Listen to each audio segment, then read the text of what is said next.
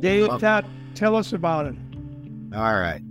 So, as you may know, the network neutrality issue has raised its head once again. And there are many valid reasons for portions of network neutrality to be a source of anger and frustration for the entire world. And at the same time, there is a whole lot of politicking going on and mistruths that I would like to try to correct. And maybe other people's impressions of it are different from mine. But for over 2.5 years, a very controversial commissioner in the United States was proposed who was very, very pro Title II regulation. And she withstood a lot of flack and arrows before finally withdrawing back in, I think it was May. And they've put up somebody new that was a bit more neutral, that didn't have quite the same amount of background, Ana Gomez, who successfully was confirmed. So we've gone from a deadlock in the FCC of 2 Republican commissioners and 2 Democratic commissioners to a Democratic majority. So with that confirmation, the initial shots have been now fired off regarding this formerly hot button issue. I guess I should possibly review a little bit, but basically, briefly, the Democratic administration put in network neutrality rules in 2015, were rescinded by the Republican Party about 2 years later. And since then, it's just been a brewing issue. There's an awful lot to it. And I so much would like to somehow get some of what I regard as the actual truths out. So, a really beautiful, really well-spoken piece of testimony was just given by the chairman, what's her name? Jesse Rosenthal? Yes. Mm-hmm. Very in plain English, in plain language, reaching to the people, which is fine, you know. But it starts with 2005, okay? This is when FCC adopted its first open internet policy, built on policy and the long-winded communications law in history. The hilarious thing here is 2005, at the same time, they passed a law that killed all the independent DSL providers. There was a law that had allowed, enforced and required that phone companies make available their wires for DSL. And at the time, you know, you could get your DSL services from 10 or more different companies. After they changed this policy, it increased the size of the monopolies. Nobody talks about that. I can back that up with an arrow. Anyway, hey, there you go. Thanks for sharing that. Anyway, the debate then sort of became about the definition of network neutrality, which was your broadband provider has no business cutting off access to websites, selling internet services, and censoring online speech. Not allowed to play favorites, and so on. These are all good ideas. Okay? And however, that happened a little bit later, between 2005 and 2015, was what I call the BitTorrent crisis. BitTorrent deployed and it blew up all of our assumptions about networks. What had been a ridiculously easy oversell, quite rational against the typical usage cases of the time, became networks that were completely flooded and misbehaving. And Comcast, which I have a link to as well, I can do that, put in play a very disruptive scheme that disrupted BitTorrent in the hope that it would make VoIP work better. So when people were trying to do VoIP from BitTorrent, their entire network was melting down. And they had caught at this, and they were not transparent about it, and that became a debate all by itself. But the fact that it was originally a technical dispute over a technical flaw in how the internet is flawed, otherwise known as buffer bloat, remains kind of lost to history. So, anyway, we've worked really hard on resolving the BitTorrent issue. In matter of fact, all kinds of traffic conflicting with other kinds of traffic. But still, the underlying technical cause of why the political nightmare occurred remains unknown and understood at the policy-making device. So I'm going to skip ahead. So great, this first salvo is starting off again, and then we have the factor of Title II regulation, which I can get into. And then we had Ted Cruz kick in saying, network neutrality or Title II regulation was bad. And it's still without anyone actually really recognizing it, that there were some serious technical issues that made it difficult. In the decades since this, since 2012, all of us here are having an utterly perfect video conference together.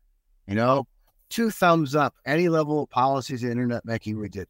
We've made a substantial improvement in how the internet actually works. And then we have this fight going on.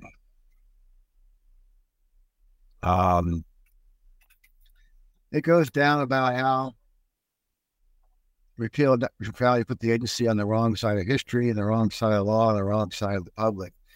One thing that she didn't point out is that both sides ended up astroturfing. You have the 20 million plus components, 7 million on the network neutrality side. If I get it wrong, let me know. Were generated by one college student, and something like 10 million were generated by a whole bunch of agencies paid for by the ISPs and telcos. And the remaining 3 million were the actual people that were concerned and inflamed, that I would actually kind of call them useful idiots in a lot of cases. And there we went. So anyway, they have an NPM, what's called an NPRM scheduled. And, this is the first time I've ever seen anyone call for no death threats this time. It's in the latter part of the document. So I do hope that we can start off with understanding things. In particular, she points to restoring competition. I have common sense tells us a thing or two about the state of competition. We have a lousy competitive landscape in the United States. And I'll pause for a second. I'm pretty sure you have a lousy competitive landscape in France as well, and Britain. Yes. Yeah, money talks. Well, I liked the rule that required common carriage here. If you own the wire, you were required to sell access to all your competitors. In fact, you weren't allowed to enter the business directly. I'm under the impression that Britain has tried something similar but different, and it isn't working. Are you referring to OpenReach with the last mile of copper, that kind of thing? I think so, yes. Yeah, then that's changed quite a bit. I mean, we have an awful lot of what are known as altnets, even though they're not really. What they are is different fiber providers. So you still end up with the same ISPs. They're just being provided through different networks that have been built by different people. So, for example, here I can get 2 different fiber setups here. I can get the one of them on, which was built by a company called City Fiber, and I have a Vodafone as my ISP. Or I could get 3 because I can get BT as well, and I can get Virgin Media.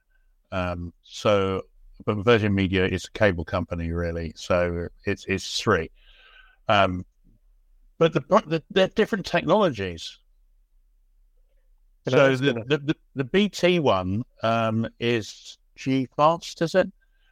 So that is an asymmetric setup, so that the maximum you can get down is a gig, but the maximum you can get up is 200. Can I ask a naive OpenReach question? Yeah.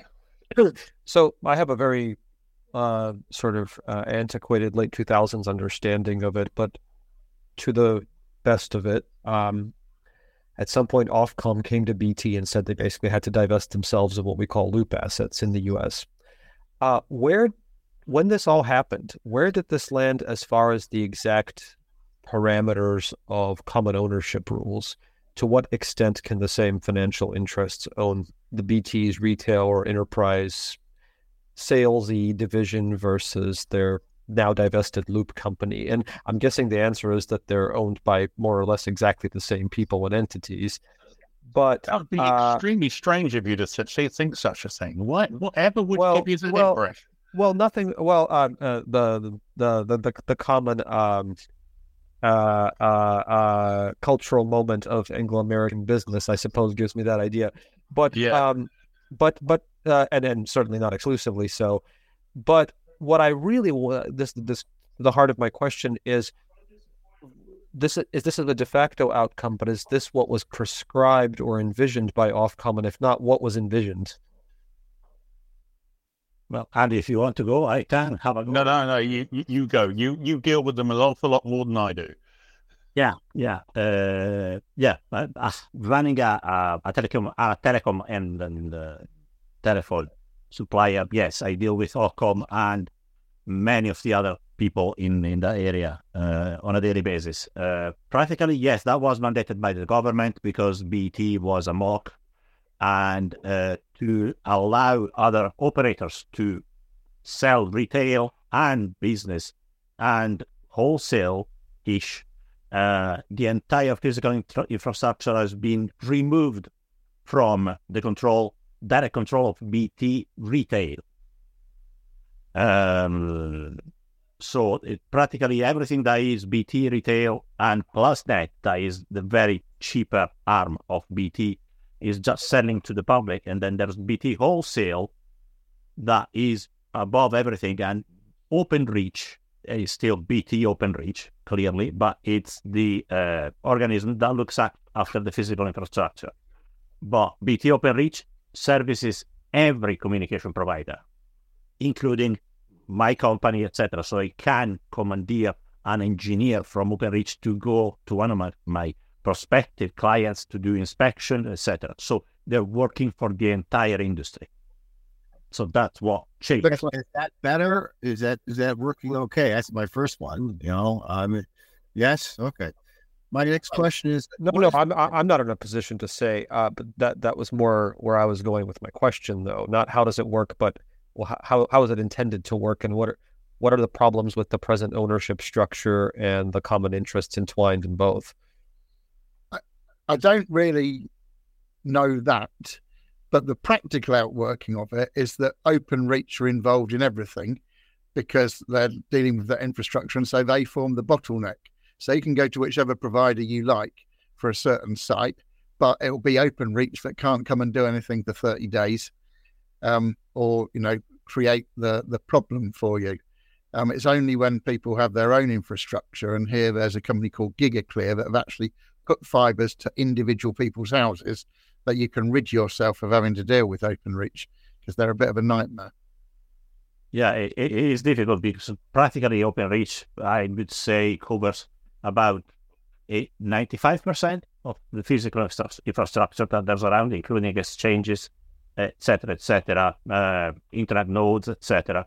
Of course, there are then the internet nodes that are then managed by private companies. There's a node in Edinburgh, for example, and one in Glasgow up here in Scotland, for peering, etc., and hosting everything else. But if you need to deliver a service to an end user, 95% of the time is OpenReach that can service. There's Tâht, that's another company that has some of the last mile. And of course, as Andy was mentioning, Virgin Media, that has copper, it's coax, and sometimes with the coax, there's a copper pair that comes in as well in a multi-modal cable. So it's a bit of a complex situation, and there are then local companies.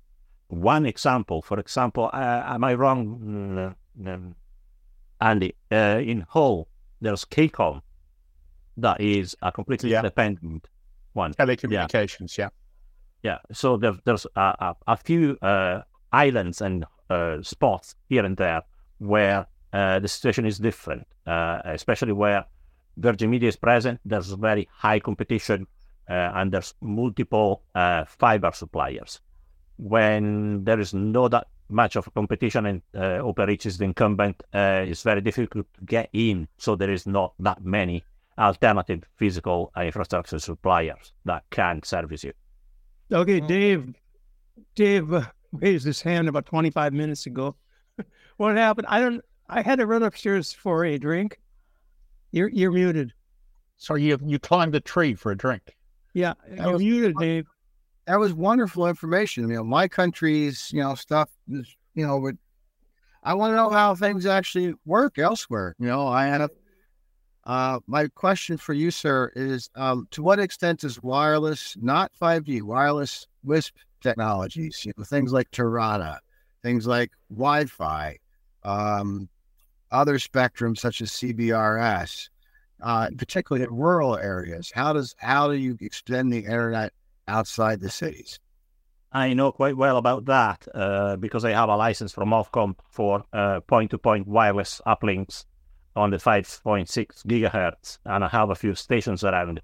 But it's very niche because of, especially here in Scotland, for the nature of the landscape, it's very difficult to get a line of sight point of view that you can, if you need to do multiple hops around different masts to get to somewhere, opposite to somewhere like probably south of England where there's a built rolling hills, and other places in especially in the US where there's miles that there's nothing that is interfering with you. So that wireless ISP has not caught up very well up here in Scotland as well, as long as I can say. There's not much work on that kind of what really had a massive upsurge in very recent months is Starlink.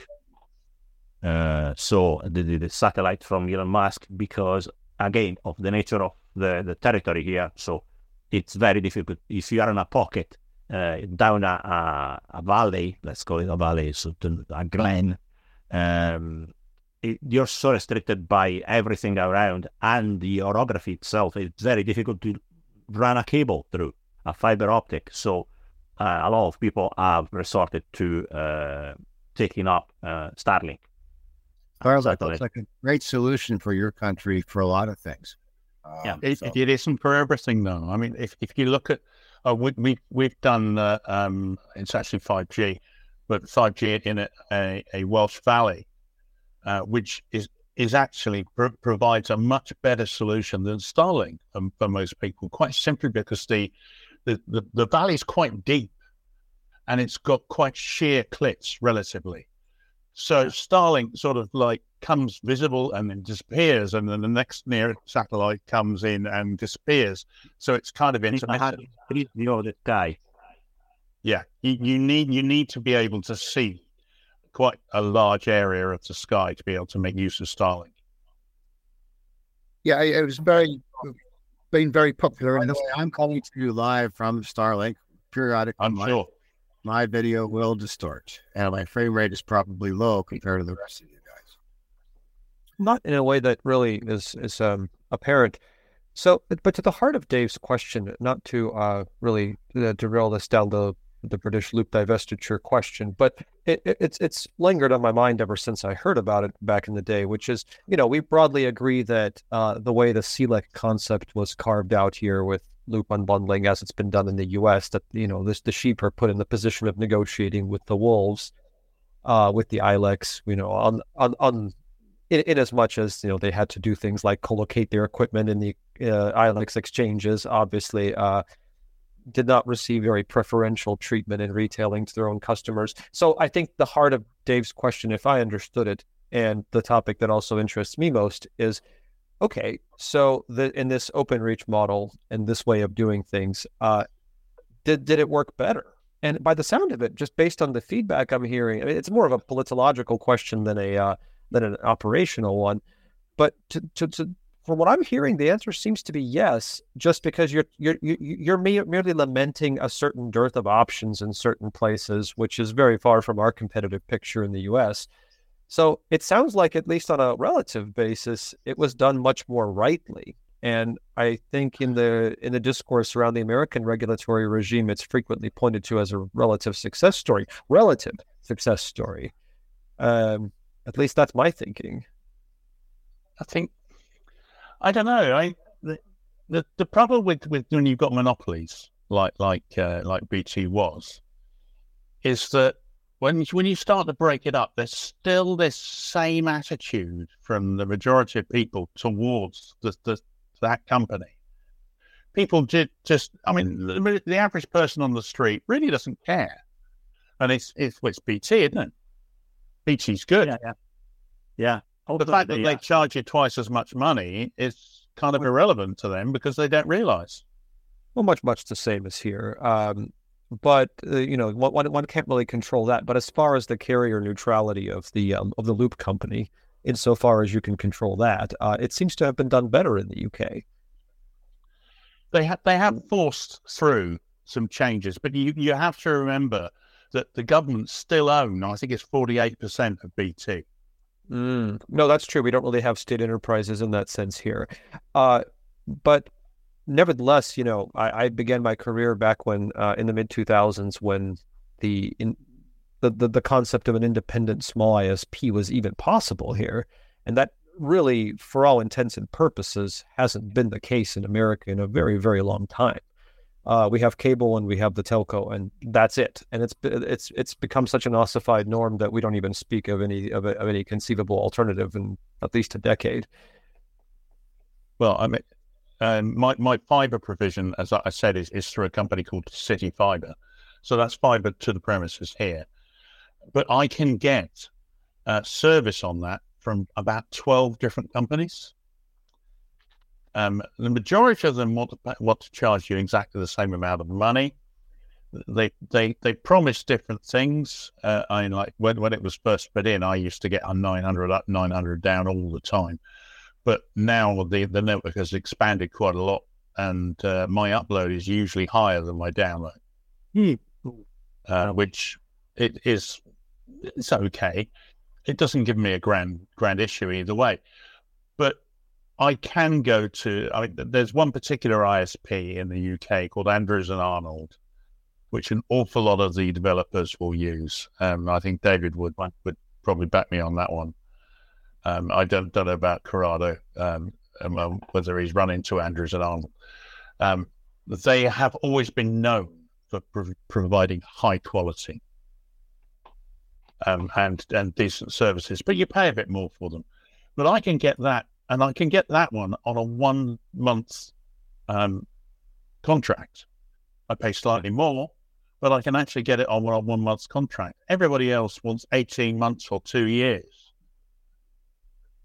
And I'm in a rental property, and my rents go annually. So I could get kicked out next year. So I really don't want to sign an 18 month contract, That's what I do. I do monthly. That's it. It's easier. But you can buy wholesale monthly. The problem is the economic model that is built upon the offers that you get from BT or else. They sell it at a loss. So they need to keep you for a long time. So they recoup the loss when they raise the price back to what is the commercial price that they sell. So it's just a financial model to sell things cheaper at the beginning and lure people in. That's simply it's not about the cost. To make a parallel so you can understand more or less how it mostly works here, it's like you can get here in the UK your electricity and your gas from different companies that they're offering you different services at different prices, different rates, different methods of calculating what you spend and what you use. But the electricity comes always down the same pair of copper wires. There's no difference. And it's quite complex to keep the same frequency, 50 hertz or 60 hertz in the US, when the load changes. So there's a lot of technicals behind it, but it's managed by a single company. What's the name of the company that manages the grid? PowerGen. PowerGen. So that's a parallel with OpenReach that manages the nitty-gritty, the technicals, and has engineers that go around, but everyone else can buy wholesale. And there's one important bit that I'd like to point out. The delivery, the local delivery and the cabinet, because the most widespread method of doing high-speed internet is fiber to the cabinet. So VDSL to the end user, so copper for the last mile.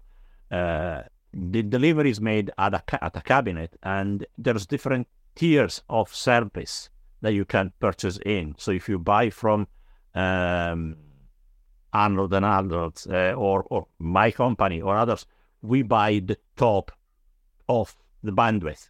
So it's assigned to us, and that's what we have, and we use it. Then there's retail, because I sell to business. Then there's retail, like BT, etc., and then there's the other smaller companies or the cheaper companies that are selling, like I mentioned them before, Plusnet, that buys what remains of the bandwidth. So they are literally buying the scraps and they're selling that. So your internet might be fast or slow depending on how much load there is at the cabinet. That's a kind of a not said openly rule, but basically that's what it is. With quality of service, the cabinet service different end user suppliers with that kind of jiggery pokery. But that is the widest method that internet is delivered now to the end users. But fiber to the premise and fiber to the home is becoming to be available in a number of places. That sounds dreamily kaleidoscopic compared to what 95% of Middle America has. I'm going to just find. Sorry. Can we just 1 second? I just want to say, David, looked like you got a word saying, okay, 30 minutes or something. And Jim, can you hear me, Jim? And can we hear you, more importantly? Yeah, Jim is muted. Yeah, I need to go, so I'm going to say goodbye. But I was going to raise just a quick question with Andy and Corrado, and that is whether, practically speaking, whether there's any prioritization. So if the OpenReach guys have to have a conflict or come across a conflict between, say, Tâht and BT, how they prioritize that. Tâht has its own engineers, and they mostly commissioned to Kelly Communications. Right. OpenReach has their own engineers, and they're very well managed. There's never a conflict of space, time, or whatever. You need to wait a long time to get an engineer out, but when it's your slot, it's your slot. There's no problems with that. It's very well managed. That's good news. I'm going to say goodbye. Nice to see everybody, and see you next time around. Yeah. Nice to see you. Great to have you check in, David. All right. We let the geek speak, ladies and gentlemen. Jim, Jim, long time no hear. He's still muted. Can you unmute him? Is he muted? I don't know. Jim? He's probably dialed in maybe too, because... He's dead, Jim. I hit my mute. And there you go. And that transmits audio better this way. It's been ages. Great to see you. Well, great to see you. It has been, yeah. My camera's not here. It's hooked up somewhere else. I don't know where. Anyway, sorry, I just jumped in at the end. I realized, and I just thought, I'd been planning on doing this, and I got caught up in stuff, and I thought, I'll just sneak on in here and see what's going on. So here I am. Glad to see you. This really is just kind of a party of people who know each other. Dave, I don't know, you're really cranking them out there, Dave. Dave's putting in the chat a whole bunch of documents. I was upstairs getting a drink when you probably wanted me to move forward or backward in the thing, Dave. I don't know where we were here. I wanted to quickly engage with Alex in particular. Also, Jim, in what country are you based? I'm based in Canada. Well, then you might have a valid perspective. This conversation started off with network neutrality. Title II regulation is back. And I wanted to learn more about how the internet had evolved since the last time these political hot button issues came up, and so on. So Corrado was giving a description of how well the existing fiber to the cabinet and ultimately copper and fiber to the home was working in Scotland, as well as Starlink. And Alex is painfully aware of what rural America looks like. How is Canada doing on internet access, fiber, Starlink, copper? proliferation. I'm not aware of anything that we have to brag about. I'm rural myself. My options are pretty bad. Starlink is gaining some traction here. For the most part, we've still got the big incumbent carriers, and they're doing a very poor job of it. There's not a lot of competition, and I don't get a sense. I don't personally think that we have very good leadership. I see other places in the world really kind of embarrassing us in a way. I think we're really just not. Yeah, nothing to be proud of, in my opinion. So, and not much. Go ahead. How much of this, though, is that we are, if you like, first world economies, and as such, we've had this stuff and developed this stuff, and it's gradually gone in. If you go to like the more, let's call them the third world countries, if we really must. If you go to like Africa, places in Africa where there has been no internet at all, and they suddenly have really good internet because there's no infrastructure, so they're putting in brand new infrastructure. You know, it's an interesting point you make. My parents immigrated to Canada from the Netherlands in the 50s, and my mom remembers when she came here how backwards everything was, because phones had already been around here for half a century, whereas they were coming out of World War II, and they literally had to rebuild their entire infrastructure. So everything that they had was modern and up to date, and everything here, they were still using party lines and all kinds of stuff. So I think that's an interesting observation, and I think that must be part of it. What we have is sort of good enough in a way, and it's hard to justify, math. To be fair, there is government investment in attempting to provide high-speed internet to 99% of the country within some kind of a time frame. Now, how they define high speed is really not fast enough, but the effort is there to get rural coverage. But I live on a fairly busy road, so I'm not on a gravel back road. I'm on a main arterial road, and there is fiber running right past my property, but they're not going to be bothered to tap that and make that available to me. So why not? I don't know, and I'm not even sure who I would go to ask the question. That's a great question. Well, I would like to make some comments, possible to do that. but I'd like to make a couple of comments and questions. But first, I want to welcome Marc Lee. Marc is a broadcaster and a podcaster, and he's listening for the moment. He doesn't know that we all know each other, because I invited Marc because I've known him from his podcast and his point of view, and I think it'll be interesting to get it. What I wanted to say, and Marc, you can definitely comment on this. Don't you folks all feel, whether we're geeks or not, we are mostly, COVID has shown us the problem with lockdowns and COVID and all that has turned us into, we absolutely have to have a decent internet connection for every person on the planet who has, at least if you've got a phone, you should have internet that, let me put it this way. When we had DSL, I had like 70 down and 30 up. That's actually more than enough to do video conferencing, all kinds of things. But the way I feel, and I want to hear agreement or disagreement, both are welcome. Really, anyone who has any connection to electricity should be able, by some method, whether it's satellite, fiber, DSL, to have a decent internet connection. And that means video conferencing and whatever else is above. You don't need to be able to watch TV, maybe, although that'd be a good bonus.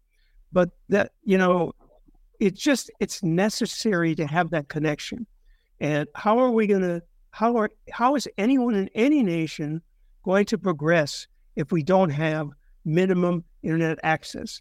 If you don't have electricity, then who cares? You don't need internet access because well, maybe your phone will get it, right?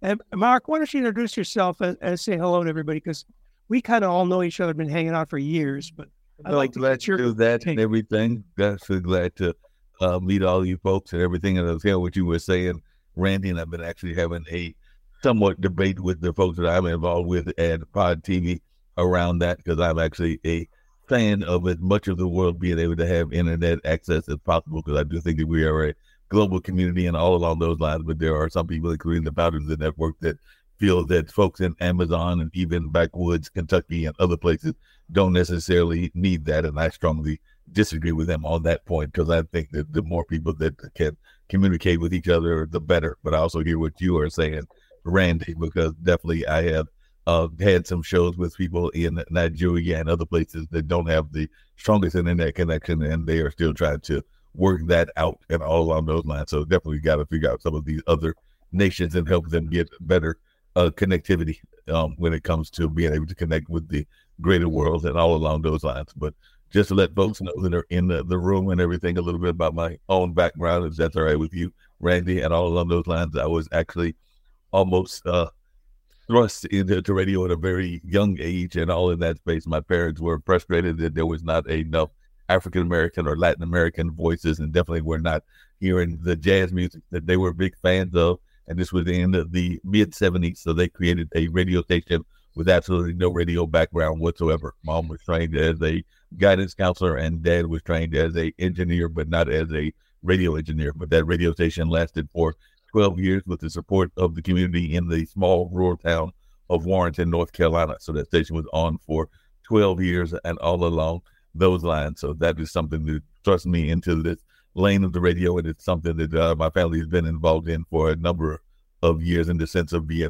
innovators, because my grandmother was actually the creator of the first African-American library in Raleigh, North Carolina, when I live in Durham. Raleigh is the city just around the corner and all along those lines. But she was once again frustrated that we were not being able to get the books that we needed.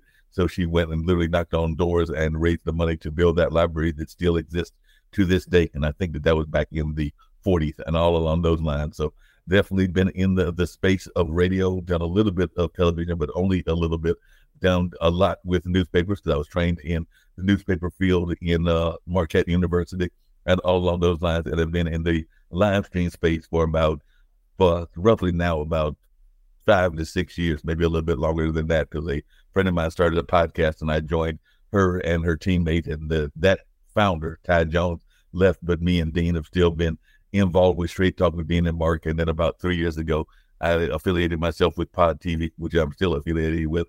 Originally, it was called IBM TV, and their story was similar to my parents. They were wanting to talk about a number of issues like fiscal literacy and a number of other things that they were concerned about, and were told, if you wanted to have it on network, you got to pay a certain amount of money, or we'll put you on at 2 a.m. So it's not what they wanted to have happen. So they created the Pod TV, which is an existing network with roughly about 40 to 45 shows, and still constantly getting new shows, because I started off as a guest, and then I became a primary host, and I still host several shows in that space, and now I am pretty much their de facto program director and all along those lines. So that's a little bit about me. If anybody's got any questions, that's the actually abbreviated version, because I can definitely get into some other details as well. But definitely that's a little bit about my own background.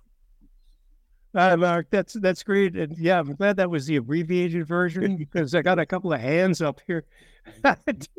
Dave, the hands up thing, what that means is that I just get a message that you got your hand up, but other people are talking. So I don't know if we finished. Mark, what we were actually talking about was the government, the FCC, and okay, so I'm an old man, I forgot what's the network?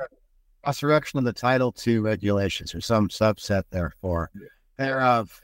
Restoration. Neutrality, excuse me. Net neutrality was the word I was looking for. Yeah. Neutrality. Or I wanted people to not react with their gut. Now, for starters, Mark, what does the phrase network neutrality mean to you?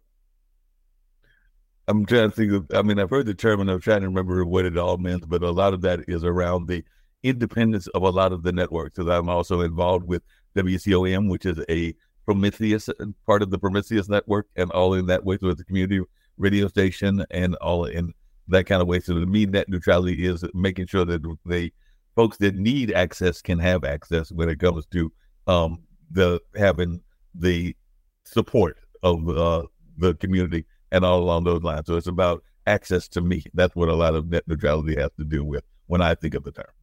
Because I hear a lot from both the Prometheus folks as well as the folks that are in the live stream space and all along those lines. So they would like to be able to continue to have their own free source and not be governed. That's part of what happens with net neutrality, and I think that's where we get in trouble currently, is that some of the technology giants are not neutral, and they have a lot of control that they may not necessarily need. So I think about people like Facebook. We've got bumped off of Facebook, meaning Pod TV. We've been bumped off of YouTube.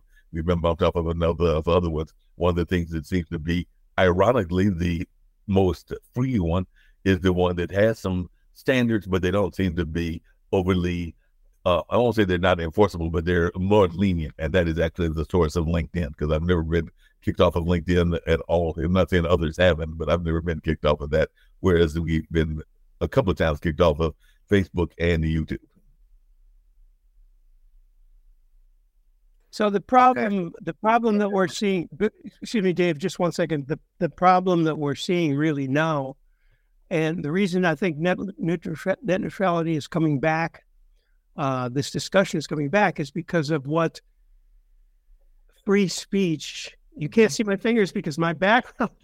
No, I see your fingers. No, what you mean. Anyway, this whole issue of free speech, and specifically for you, Mark, look, 40 years ago, the African American community, for example, didn't have a lot of access to things. Even public access TV probably was limited. So, today, anybody can get on. Mark, you've got a whole broadcasting empire going. You can do whatever you want. And basically, for example, on YouTube or other media, if you're not too extreme, you're going to be on. A lot of people are being cut off because they're so extreme that, that's, I guess, a matter of opinion. But the point is, you shouldn't really be on fomenting hatred or problems of any kind. That's the point. The rest of any intellectual, do UFOs exist? Are there really green men? Big deal. Get that on YouTube. Let's discuss it. Let people watch that stuff. Anyway, with regard to net neutrality, and Dave, you can come back on this, what I keep hearing is carve-outs. And the carve-outs, right? You look like you don't know what I'm talking about, but the carve-outs are where net neutrality is like the people, well, let's put it bluntly, Facebook et al. Facebook is not responsible for disinformation and political, misinformation, except these carve-outs, which are saying that COVID doesn't exist or what, stuff like that, health issues, where it's so incredibly damaging to people, or obviously racist, xenophobic, all of that kind of stuff, which shouldn't be tolerated. I mean, that is not free speech. Free speech is, in my opinion, is not being able to cause harm, to threaten people, to have real world threats. And, we're all on the internet, every one of us here, obviously, and have been for years. Can you imagine receiving a death threat? Okay, you got a death threat. Well, this probably isn't going to happen. But what if you started having people show up at your house and you had to have security? This has happened more and more in the past couple of years. So, Dave, you didn't understand about the carve-outs. You haven't heard about that. But the point is to take, the freedom of the internet, but to watch out for things that are going to be real issues like, doxing, for example. Doxing, I know, Mark, what doxing is. It's Marc Lee is at such and such an address. That's doxing. And then people will show up, fanatics will show up, threaten you, maybe with a gun, maybe not. So anyway, I'm going to give it to Dave because I wanted to make sure that we understood these carve-outs in proposed. There are no proposed carve-outs, but there should be exceptions. Go ahead, Dave. All right, so that's a really difficult topic. And rather than me comment, Alex. Always looks surprised. Well, I look a little surprised just because this isn't really my domain. I did mean to tell you a very quick story, though, that I think could be germane. And I don't think that naked or flagrant corruption should necessarily be discounted as a developing force. And I say that back in the early 2010s, in happier geopolitical times, I spent a few years living in Yerevan, Armenia, as I think Randy knows, with my late grandmother. And in 2012, I settled into her apartment with her in central Yerevan in Armenia. This is a country of the size of Rhode Island with less than 3 million people, and 85% of whose land borders are closed, as we know from recent news, one of which is actively militarized, which is, begrudgingly a middle-income country. And I order 72 megabit down, 24 megabit up FTTH service to her Stalin-era apartment building from a fiber-to-the-home provider called UCOM, which I thought was just fantastic. In 2012, we certainly didn't have that in Atlanta. I lived in downtown Atlanta. That's my permanent residence. Couldn't have dreamed of such a thing, really. And I got a little bit interested in how exactly this is possible.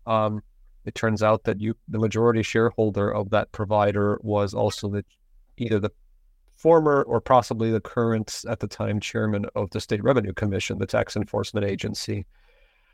So, in other words, there were a lot of Armenian dram, the currency, that needed to be invested in a public good.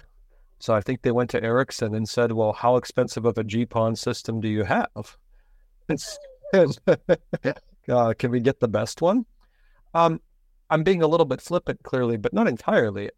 There are some locally and situationally appropriate strategies for accomplishing certain things in different political economic contexts that I think we're somewhat given in our righteousness to just to just discount altogether.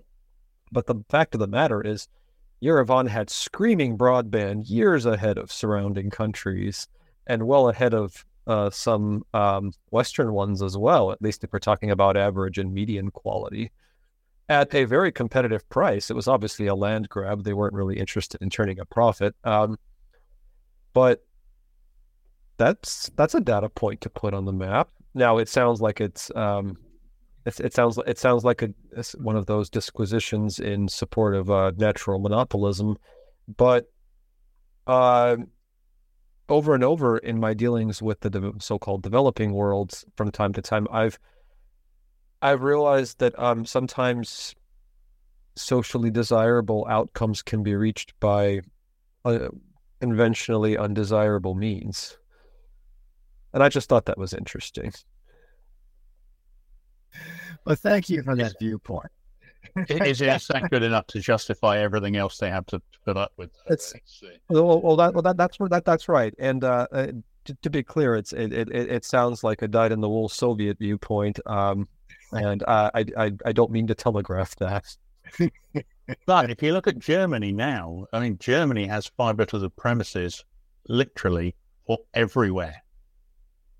Like we have an investor who lives on in a castle on an island in northern Germany, and he has fiber that's been delivered across his lake to him, free of charge to him,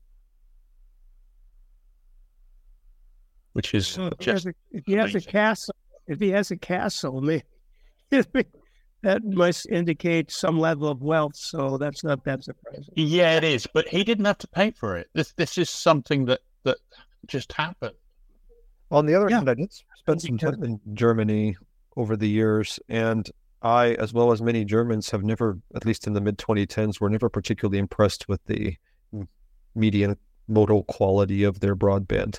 My experience was concentrated largely in Berlin, where I can say with an entirely clear conscience, with God as my witness, that it wasn't very good. So I'm going back to Mark. Just out of curiosity for both Alex and Andy, I've heard of a lot of people, because like I said, Durham, North Carolina is over here where Duke is, and all along those lines, but that we have internet on our mass transit lines, our bus lines, meaning that you can access your computer if you've got a laptop, but there are no plugs on any of the buses as of now and any other things along those lines. So I was just wondering, since both of you apparently have had experience in the European market, how that is going with the light rail, because I know we've been looking at light rail even here in the United States and everything, and whether you have access to the internet as strongly as could there as opposed to here. Even in Now we have friends in New York, I know that they can have internet on the bus and maybe on the subways, but a lot of them don't have any way to charge up or to make sure that they have a stable connection while they are getting around a town on those transportation methods. I just wondered how it was there in that situation with the light rail, if any of you had any idea. But Mark, on the bus, you've got your phone and 3G, 4G, LTE, whatever, no?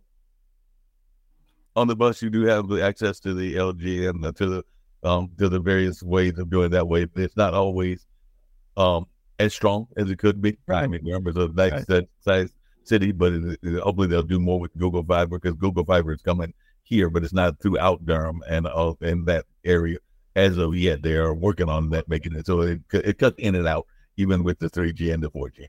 Okay, so here in France, on the trains that go between length, like a few 100-mile length trips, on the trains there is Wi-Fi, and the Wi-Fi works pretty well. I'm not saying you could do a video conference or anything, but you can certainly answer your emails and text and so on. Well, text, no, that depends on and the train is changing towers, so it's not always on either. And that's also true if you're using your own 4G, your LTE, 4G, or whatever. My wife was recently in Switzerland, and she had a fairly good experience. But, it's a small country, too. In the United States, the problem is, one of the things is that it's so vast and huge. And the real problem, Mark, as was mentioned way earlier, I think before you came in, is that with the monopolies in the United States being what they are, the resources aren't really shared properly. And I think that's no news to you. So, that in New York, there was a building of very wealthy people, and they wanted to have their own fiber hooked up and their own network in that building in Manhattan. And they could not do that because of the monopoly of the cable company or whatever it was, the internet people. So that's a big problem. The biggest problem right now in the United States, actually, is this monopoly thing and this big business thing. And the day that they get that straight, things will change. But other than that... alluded to that to some degree, even with the conversation around Meta and Google, because that has been a conversation, and definitely just here in Durham, we've been having a incident where some people don't have their Spectrum because Spectrum has a monopoly in some ways as well. So there are a number of those monopoly issues that you were talking about that are still being dealt with and all on those lines. And that's kind of what I was alluding to even when I was talking about my parents' radio station, because they were, what y'all were both saying, they were frustrated that they were not hearing that voice heard. So they decided, if you can't do it, if you can't find other people to do it for yourself, and all along those lines. So they decided to do it for themselves. And I think that's what a number of people are doing, even with their various internet stations. Pop TV isn't the only one. There are several of them out there. They have different models, everything from short form to, we use mostly long form. So they're everything from short form to long form to different kinds of topics as well. So I think a lot of people are kind of borrowing if I can use a singer example, the Prince model. Prince got frustrated with the music industry and decided to create his own models and his own entities. And I think a lot of people are doing that even in the social media spaces as well. My sense from world-class subterranean transport systems, and again, I'm not a wireless expert, but my sense just from how it's evolved as I've traveled to the same places here and there over the years and seen it change, is that there is a practice of putting various femtocells in subway tunnels. And mysteriously and unaccountably, my cell service worked in places where it didn't work before. But I don't know that Wi-Fi is really the primary delivery method for that. If you look at the Underground in London, it's quite interesting. There are basically two different technologies you can use to cover the various networks that wish to use. They're called MOCAN and MORAN. And MORAN is multi-operator radio access network, which basically means that you've got a controller and 4 different sets of radio in our countries, because we've got 4 main operators. So that's what they've done in the underground. Is there's loads and loads and loads of radios everywhere. But the problem with them is that the tunnels, they're operating at really quite a high frequency, and the tunnels all just meander everywhere. They don't go straight. They're that old that they weren't actually built to be straight. So the radios just don't work that well. But there is